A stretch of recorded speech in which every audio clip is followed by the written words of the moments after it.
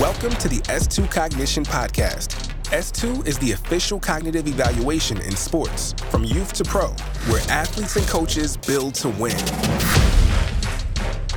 Dr. Chris Johnson joins the S2 Cognition Podcast today. He will be a reoccurring guest on the show as he is one of the most insightful minds I've ever had the chance to be around. He brings a ton of experience when it comes to talking about the brain and the intersection of sports. He is a PhD in cognitive neuroscience and worked for the Golden State Warriors, Navy SEALs, and most recently is the Pittsburgh Pirates Director of Player Personnel. We discussed the value of understanding cognition in baseball, the importance of player selection based on their swing decisions, why the World Series was a great reminder about why split-second decision-making matters, and how you can train to be a better decision-maker in the batter's box. That conversation and much more is next here on the S2 Cognition Podcast.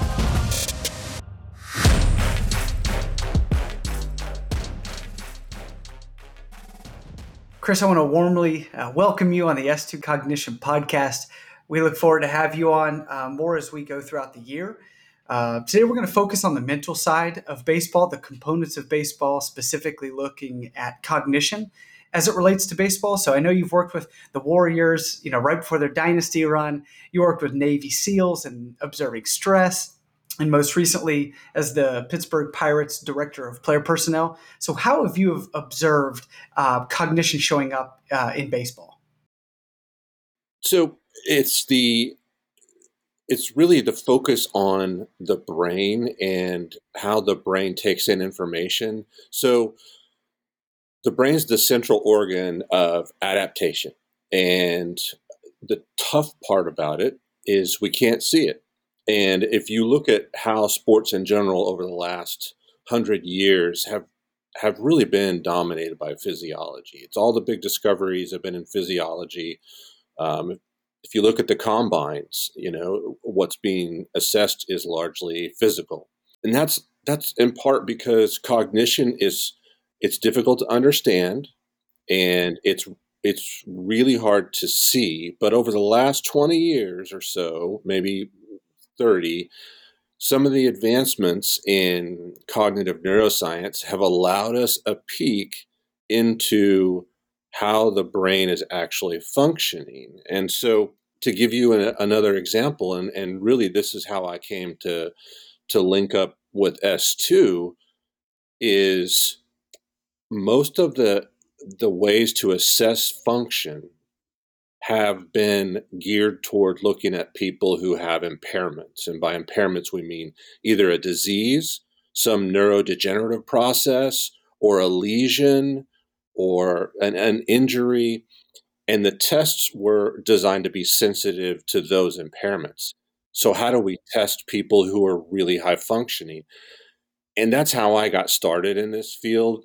I worked with a group of really talented neuroscientists at Yale who, instead of looking at disease, they wanted to look at people who were high functioning. And so they would study special operations forces or unique athletes who, for all intents and purposes, should have some problems, whether that's exposure to stress or trauma or injury. But for some reason, they do really well. And we wanted to look at the neurobiology of that, some of the structure and function of the brains of those individuals, and what were the common mechanisms that allowed them to adapt.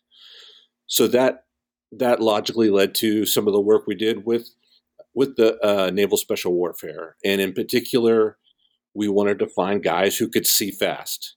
We wanted to assess guys not only at static shooting ranges, but when they were in dynamic situations where they had to make shoot, don't shoot decisions, and where they had to orient to a target and determine whether it was a threat or not, and identify guys who had a unique ability to do that better than others.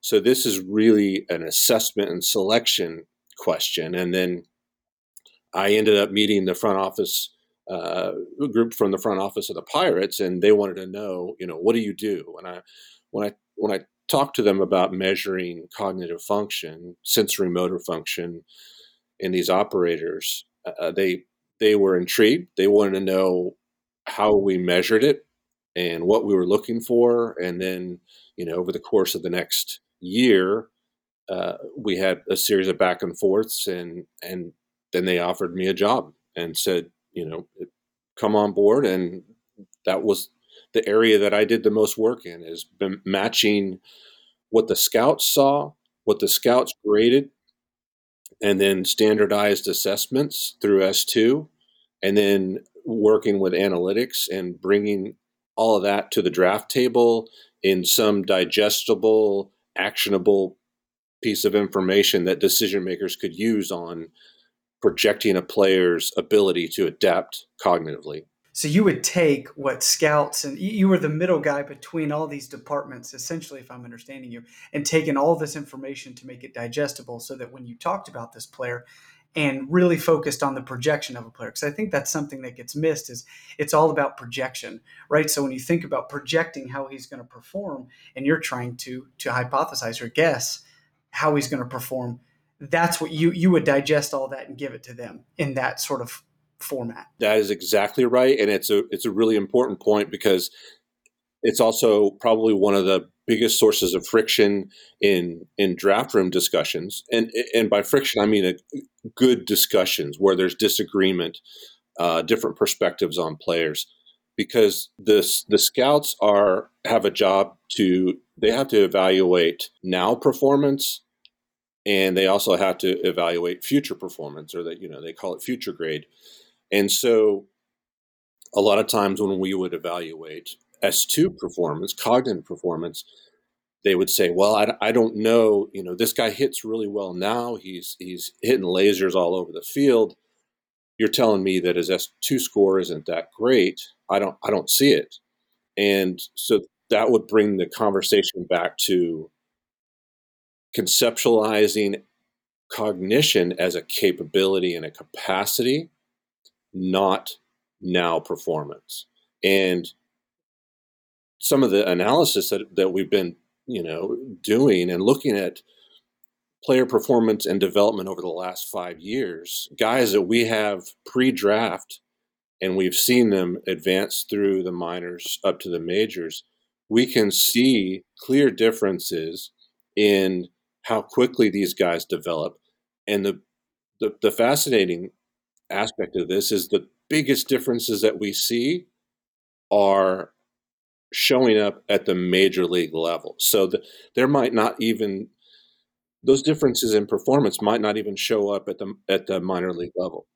But once they're exposed to major league stuff, those differences in cognitive functioning really play out. Chris, you make a point that we often emphasize.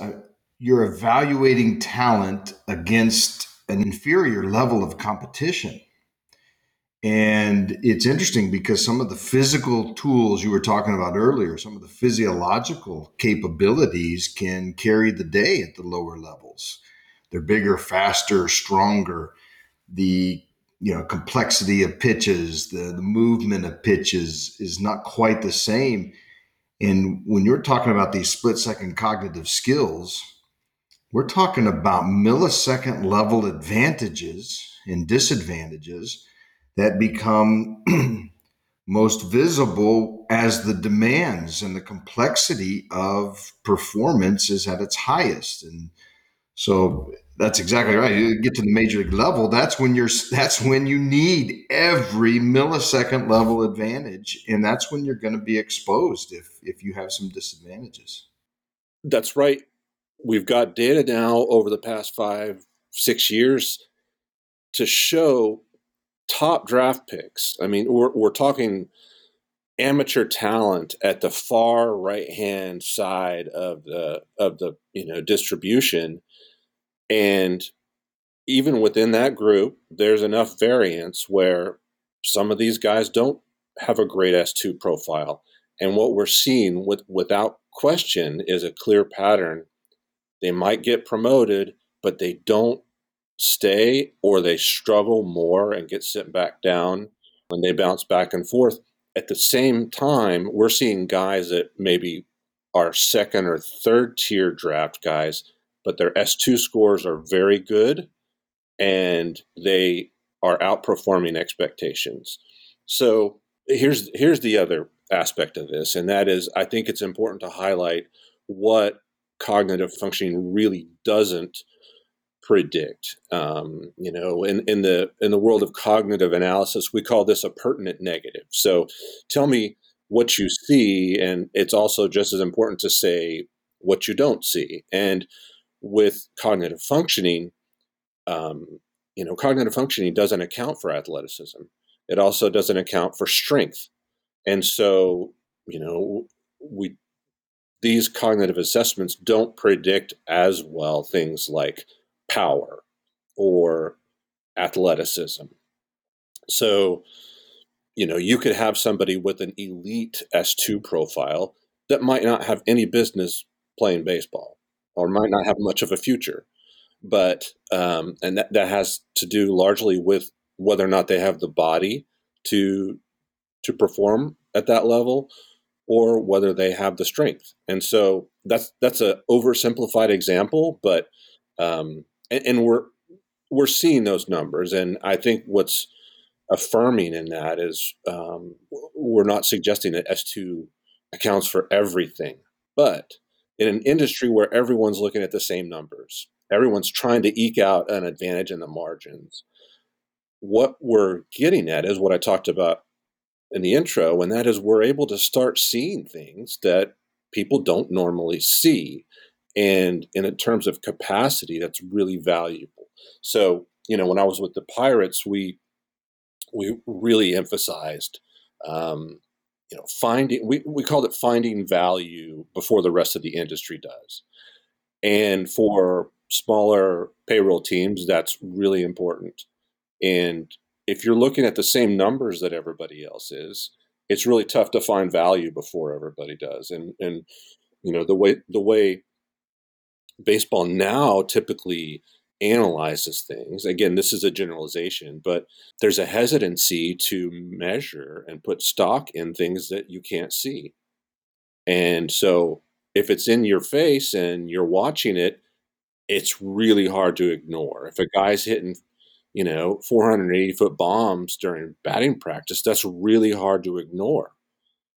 But we know that that's not the best predictor, but if you're talking about, well, we want to know how well this guy's going to hit curveballs at the major league level.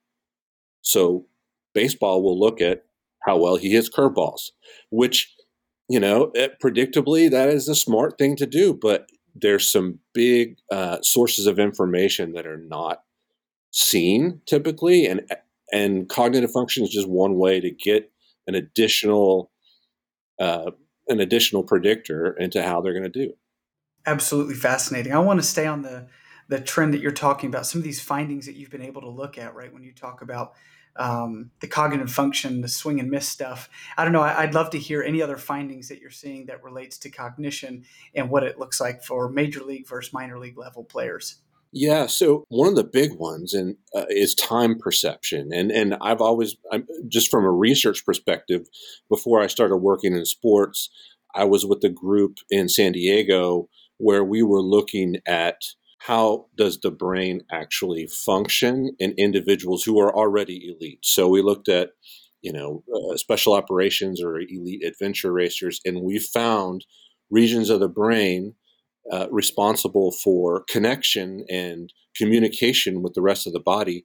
It functioned differently in these people. They had a different sense of time and their ability to sense time, perceive time. So, one example, elite adventure racers, they had a better understanding of what their heart rate was or their ability to feel what's going on in their body. And that's just one example of where you see it. So what would an advantage in time perception look like for baseball? Well, ask any hitting coach and they'll tell you hitting's about timing. Ask any pitching coach and they'll tell you your primary job is to disrupt timing. So we know enough about the brain's time perception abilities where we can measure it. And that's, a couple of the S2 factors measure that. There's rhythm control, there's timing control, there's a little bit in that with perception speed. So we see that with guys who are able to adjust from fastball to changeup or fastball to breaking pitch. To give you an example, guys with lower S2 scores, they have a higher percentage of strikeouts with breaking pitches.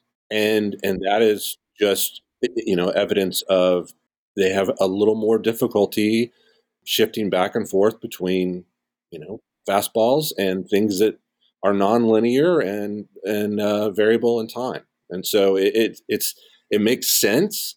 It doesn't mean they're bad. They're just not as good as the guys who have a gift. It's a gift of being able to make those adjustments. And those adjustments, Chris, I mean, you're spot on. We're talking about a few tens of milliseconds is the difference between fouling one off, missing one. I mean, 51 thousandths of a second, and you're way out in front. The bat's not gonna make contact. And that timing control measure you just referenced across several different analytic efforts we've conducted is a predictor of swing and miss, and it makes sense. It's not the only factor in a swing and miss, but it's the win decision that comes down from the brain that tells the swing to start to go is critically involved in contributing to your success at bat to ball contact. No question. And I think the win decision, I like that. And you're talking about the WHEN, not the WIN, but the related. That's right. That's right. That's right. Thanks for that clarification. That's important. So and I think most people are intrigued by this topic. I mean, neuroscience and brain science in general, most people find fascinating, but to give you an idea of some of the complexity that is really just amazing. So, and Scott, you know this. I mean, it's when the brain perceives information, it's going through a series of question and answer, like when. So, when a batter's in the box and he's looking at a pitch and it's coming, the brain says, "Okay, what is this? What am I seeing?" So there's a recognition aspect of this. Yeah. Yeah. And then you draw in some working memory and it says, okay, where have I seen this before? What history in my, dictionary of pitches can I draw from and say, this looks like that? And then it says, what happened the last time I saw that? And that's happening in about 300 milliseconds. So it really is amazing. Yeah, yeah. And inserted into that is I recognize this pitch. I reconcile that with my memory dictionary. Yeah. Where's it going to go? Because you have to know where it is in order to apply the bat at the right path to achieve contact. It's a spatial temporal decision. The when and the where are computed on the basis of exactly what you just described. And worth underscoring, a lot of people don't understand, we're not talking about vision. Yeah. Vision really stops the minute those light waves leave the retina and it goes into the brain. That's where perception starts. So once you move from sensation, which is vision or visual acuity or clarity, and you get into perception, then it's all the brain. And that's really where the differences are. And you guys you alluded to it, but I really want to stay on it because you talked about when an elite player understands his or her timing, right? They have this great sense of timing. Can we talk about the zone and what it feels like when an athlete is in the zone? I really want to stick to this. An elite athlete, when he or her is in, they're feeling it. Everything slows down. I'd love CJ, Scott, both you guys to kind of deconstruct that and then reconstruct what our understanding is about the zone. A couple of sort of foundational pieces when we talk about this. And so we're not talking about to clarify, we're not talking about the strike zone, but related, being in the zone would have something to do with your feel for what the strike zone is, and some of that is you have to adjust based on what the umpire is calling. So that said, the lack of awareness that you have is actually a benefit, and so baseball is such a grind, a daily grind, and self-discipline. But when it comes to those moments where you're talking about being at peak performance, it's really not a try harder issue. It is a relax issue. The best analogy I have seen is if you've ever turned on your faucet at the sink full blast and seen the, sort of the foamy spray that comes out.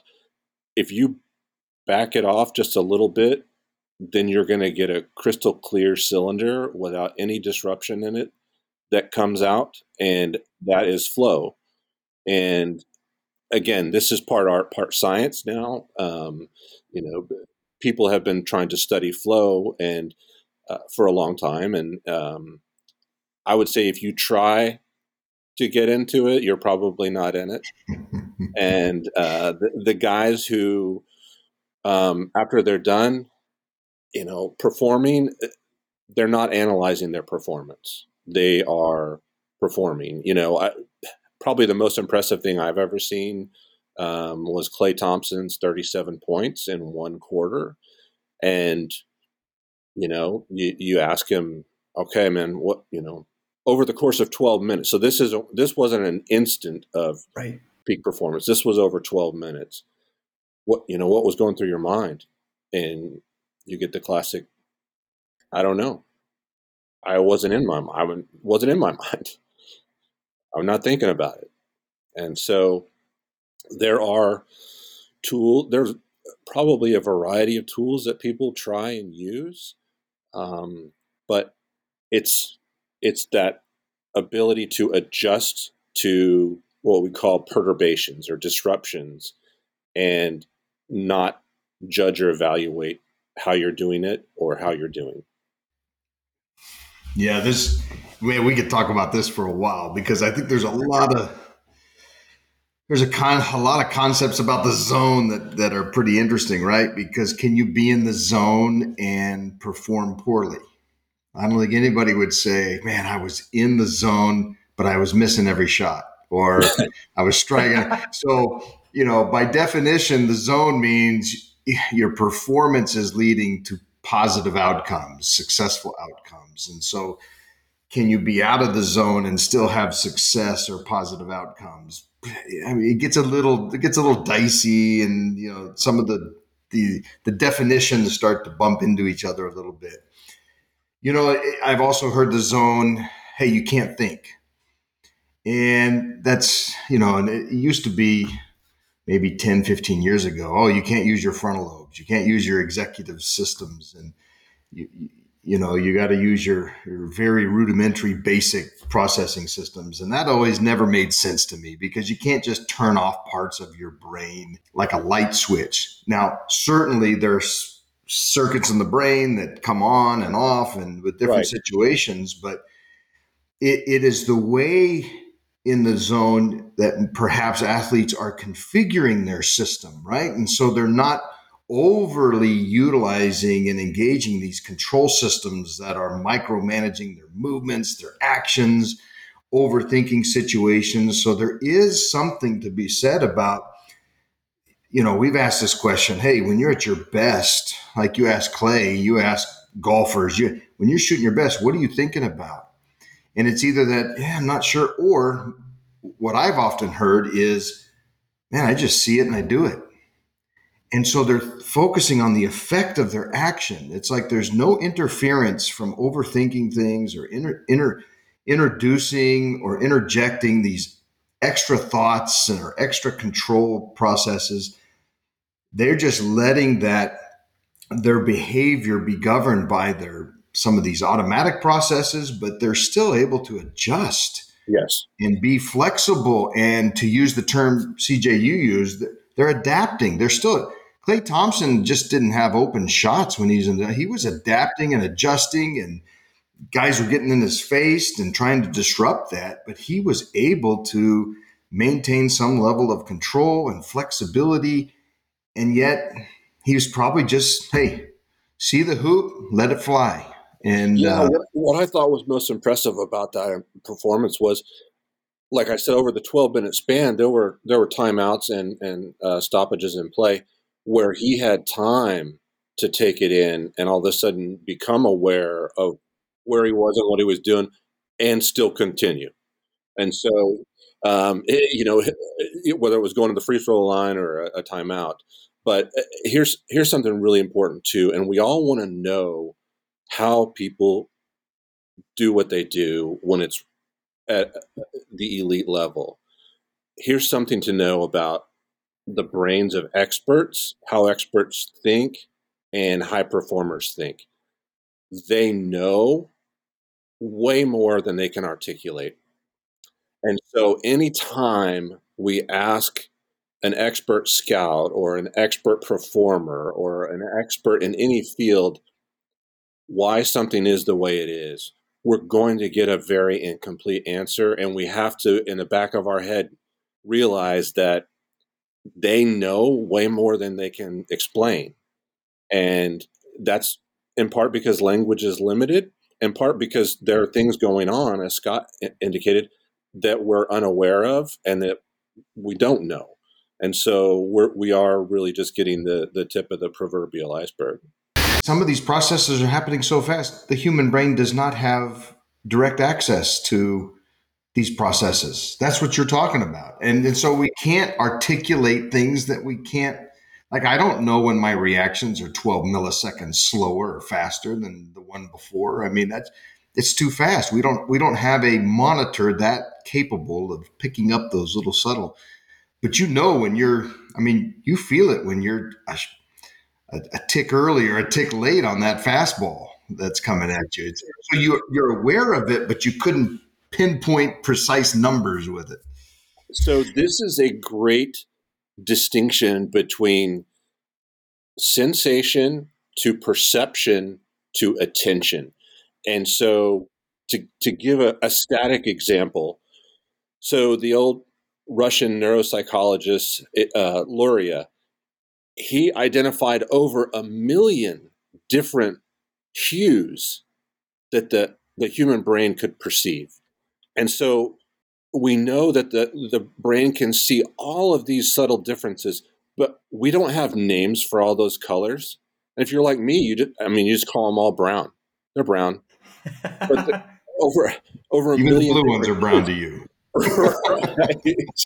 Right. So that's a static example of the differences in the resolution in perception that the brain can detect that we just can't describe. This is really interesting because, you actually took us right to the next set of questions I'm really intrigued to go through. And that is when pressure's at its highest, right? The World Series just ended, Phillies versus Astros. We're talking about elite performers at the highest level. For 9 innings in that last game, people are holding on every pitch, breaths are being held. The attention to each pitch dramatically increases as we go to the World Series. How does cognition show up when we add pressure like this, outside pressure? First, I'll say it's nonlinear.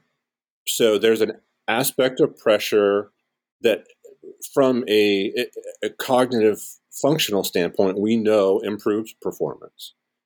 And that's different in everyone. There are individual differences in terms of how stress is perceived and how it impacts us. So first is that it is nonlinear, because after a certain point, stress starts to become a detriment.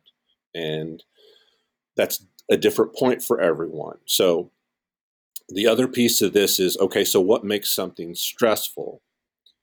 Well, it is largely individual, but we know there are 3 common denominators. One is if the situation's novel. If you've never seen it, never been in that situation before, have never even thought of it, that adds to stress. If it's perceived as uncontrollable, something that's happening that you don't have any way to control. And then the third part is it unpredictable? So when all those three are pegged out or redlined at the 10 level, then that's going to make something stressful. So time perception changes under stress. Under extreme stress, you'll get what's called time dilation. So things can appear to be moving in slow motion. You can also get some auditory occlusion under extreme stress where you're not hearing things, which is always fascinating. You've got 50,000 people in the seats screaming, and you can listen to athletes talk about, I didn't hear it. I didn't hear any of it. And that under that degree of stress, there is some occlusion of that sensation. You also get some visual narrowing. Your attention and focus can get dialed in. So that can help performance. Where it hinders it is if you become tense and your decision making becomes automatic and you tend to make decisions quickly or instinctively, and your ability to adjust goes downhill pretty quickly.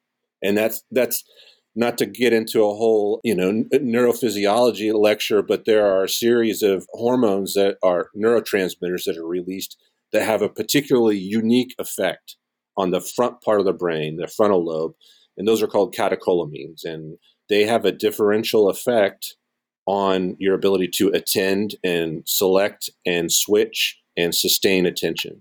When I hear that, and Scott, I want to throw this to you because this is fascinating. So let's take our task, right? One of the measures we measure in baseball is impulse control. When you're adding all of these things, pressure, whatever pressures you want to add them in the stress categories, what happens to that impulse control as the pressures build, Scott? Yeah, I think Chris actually identified kind of some of the underlying processes. So let's first kind of define what we're talking about here. So let's take it from the standpoint of a hitter. Every pitch out of the hand, unless you're 3-0 count and you're taken before the pitch even is released, every pitch out of the hand creates an impulse to swing. As Chris described earlier, as soon as that, even before the ball is released, but certainly as soon as the ball is released, the brain is picking up, the eyes are picking up details, transmitting it to the brain. The brain's trying to recognize, what pitch is this? Well, it's not like the brain is this serial processor where it makes the decision about what it is, and then it says, okay, now let's communicate with the motor system so we can get the swing ready. Information is feeding forward to the motor system because the motor system needs to know as soon and as quickly as possible what potential bat path and swing command am I going to have to produce to deal with this pitch. So if the pitch comes out at a high trajectory, the motor system has to start organizing the commands to get a bat path to deal with that pitch. And so every pitch is creating this impulse to swing that really is manifesting in this activation of this swing command and this swing decision. Now we hold that in check while we're getting conclusive information about, is this a pitch I want? Am I sitting on this? Is it going where I want it? Is it in my damage zone? All of these split-second calculations are being weighed and ultimately determine whether you continue that swing and let that swing go to completion or whether you hold back. That's an impulse in the brain. And we know that some brains are really good at holding back these strong activations of impulses, motor impulses, impulses to act. And other brains, not as proficient. And so they're closer to that red line. And so, when does pressure? There's a reason why chase rates go up with 2 strikes. Yeah. There's a reason why low impulse control predicts higher chase rates generally. Even in earlier counts or in hitter counts, we've seen low chase rates contribute to predicting who's at risk for chasing, when you would think, hey, there's no benefit to chasing a pitch because you're in a hitter's count. You know what, Scott? Along with the the impulse control, one of the things that we found in some of our fMRI studies was elite cognitive function has more finely tuned error detection.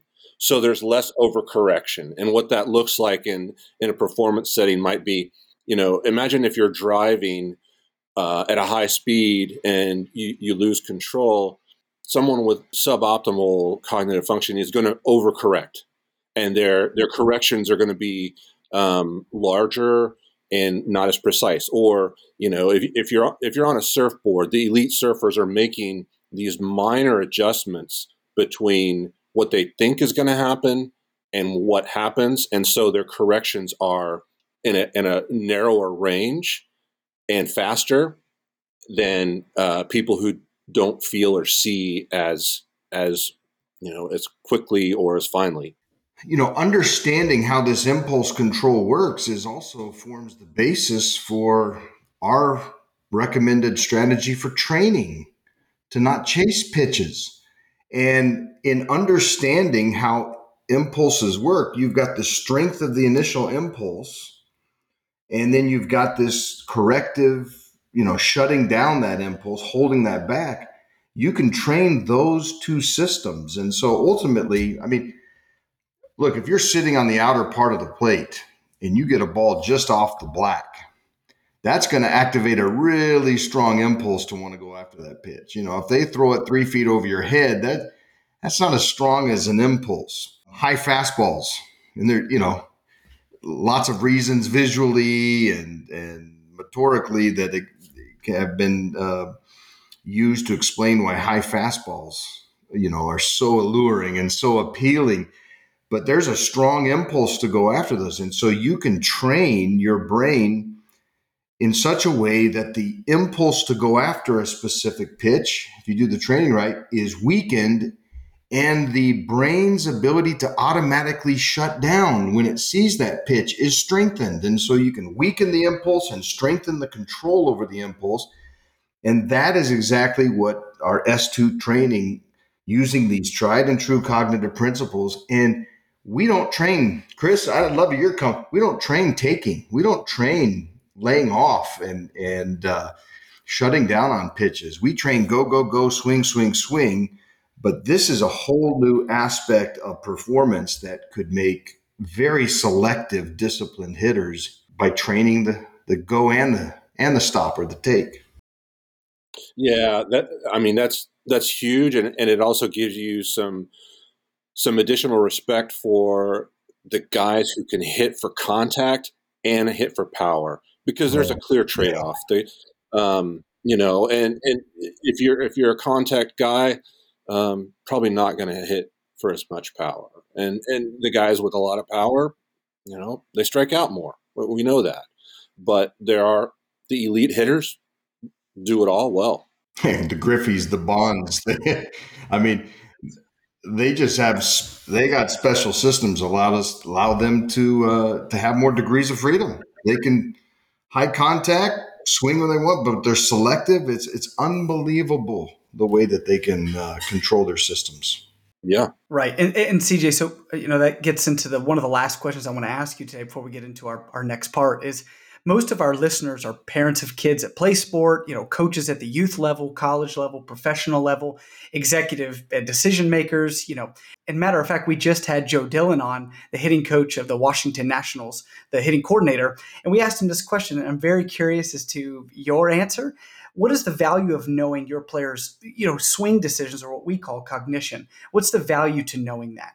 I'm a big proponent of strength-based development. And one of the things that I've seen parents get really wrapped up into is, okay, let's find out what they don't do well, and then we're gonna backfill all those deficits.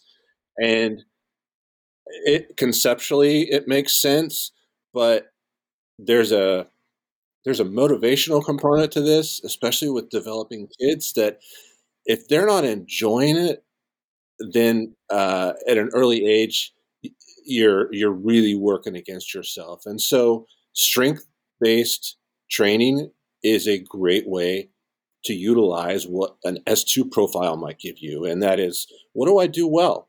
What am I really good at? And then emphasize that and let them lean on that, because it gets harder. And, you'll hear guys advancing through the minors and they'll say, look, I just have to lean on what got me here. They can't completely change direction and say, I'm just going to focus on everything I don't do well. That'll spin you sideways real fast.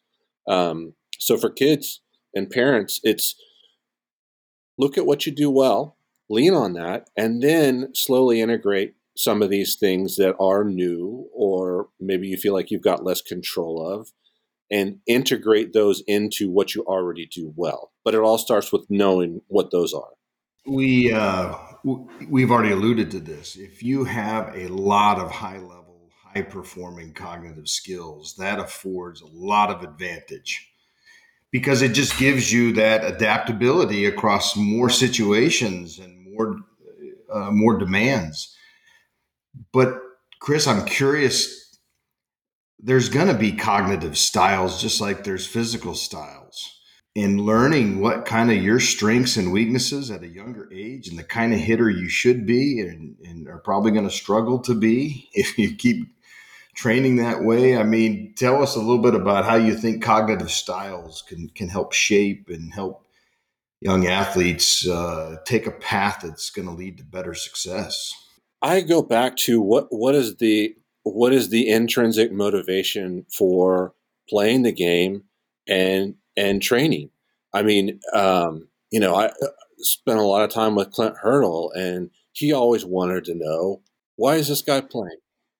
And if there's not a genuine understanding of that, and I would sit at the table and talk to, parents of draft prospects and say, and this is where we move from science to the social component, and that is you have to know who you are and what you're all about, because especially in this sport, you're going to get hit with tons of failure. And so in terms of cognitive styles, if you're constantly internal and your focus is internal and what's going on with you, and you have a tough time looking at what you do well, and you're constantly evaluating and critiquing and judging your own performance, there's an aspect of that becomes counterproductive. And the really adaptive guys find a way to balance that, and they perceive things differently. Just in terms of perception, let me give you a really great example. From this was work done on how does perception change something like stress? Well, the classic experiment. This is Richard Lazarus up at Stanford, and he looked at perceptions of mass casualty scenes and people's anxiety in looking at those scenes. And they studied 100 or so people looking at those, and they got their subjective responses to it. Then you take another group of people, and before they're exposed to those scenes, they go through a 10-minute preparation for putting themselves in the mindset of a first responder or an ER doc, and how they would respond to this. And lo and behold, the perceptions are different, because they're coming at it from a different frame. One's internal, the other's external. It's an oversimplification, but it shows you the power of how those perceptions can change. And that applies to kids who are developing and performing. Mindset matters. That's exactly right. CJ, anything to promote? Anything you want to talk about real quickly before we get into the last segment? No, I don't have anything, nothing specific. Nothing specific, just that you're a great guy, and we love chatting with you. Well, sure. That depends on who you ask, I'd love to dive into it a later time. Clay getting into that zone. That was so fun to explore. The next piece of this that we do at the end of the podcast is 3 random and funny questions that will have absolutely nothing to do with what we just spent 45 minutes talking about. Are you ready? Okay. Yeah. Okay. Go. What is the most ridiculous fact that you know? And being a doctor, I'm sure there are plenty. The most ridiculous fact. Okay.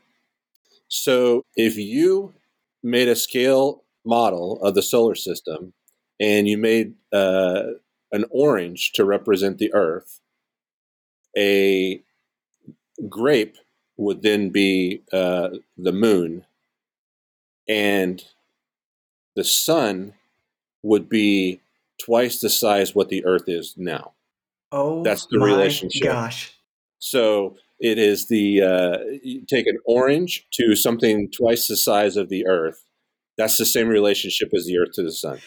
Holy cow. I'm a visual Yeah. person, so you just really, I'd say that's ridiculous, and you That lost is me a a solar ridiculous fact. system, but man, that's pretty wild. Holy cow. I'd say probably the good dad joke that follows that is, Oh no. did you know that the seventh planet in our solar system is a gas giant? I'm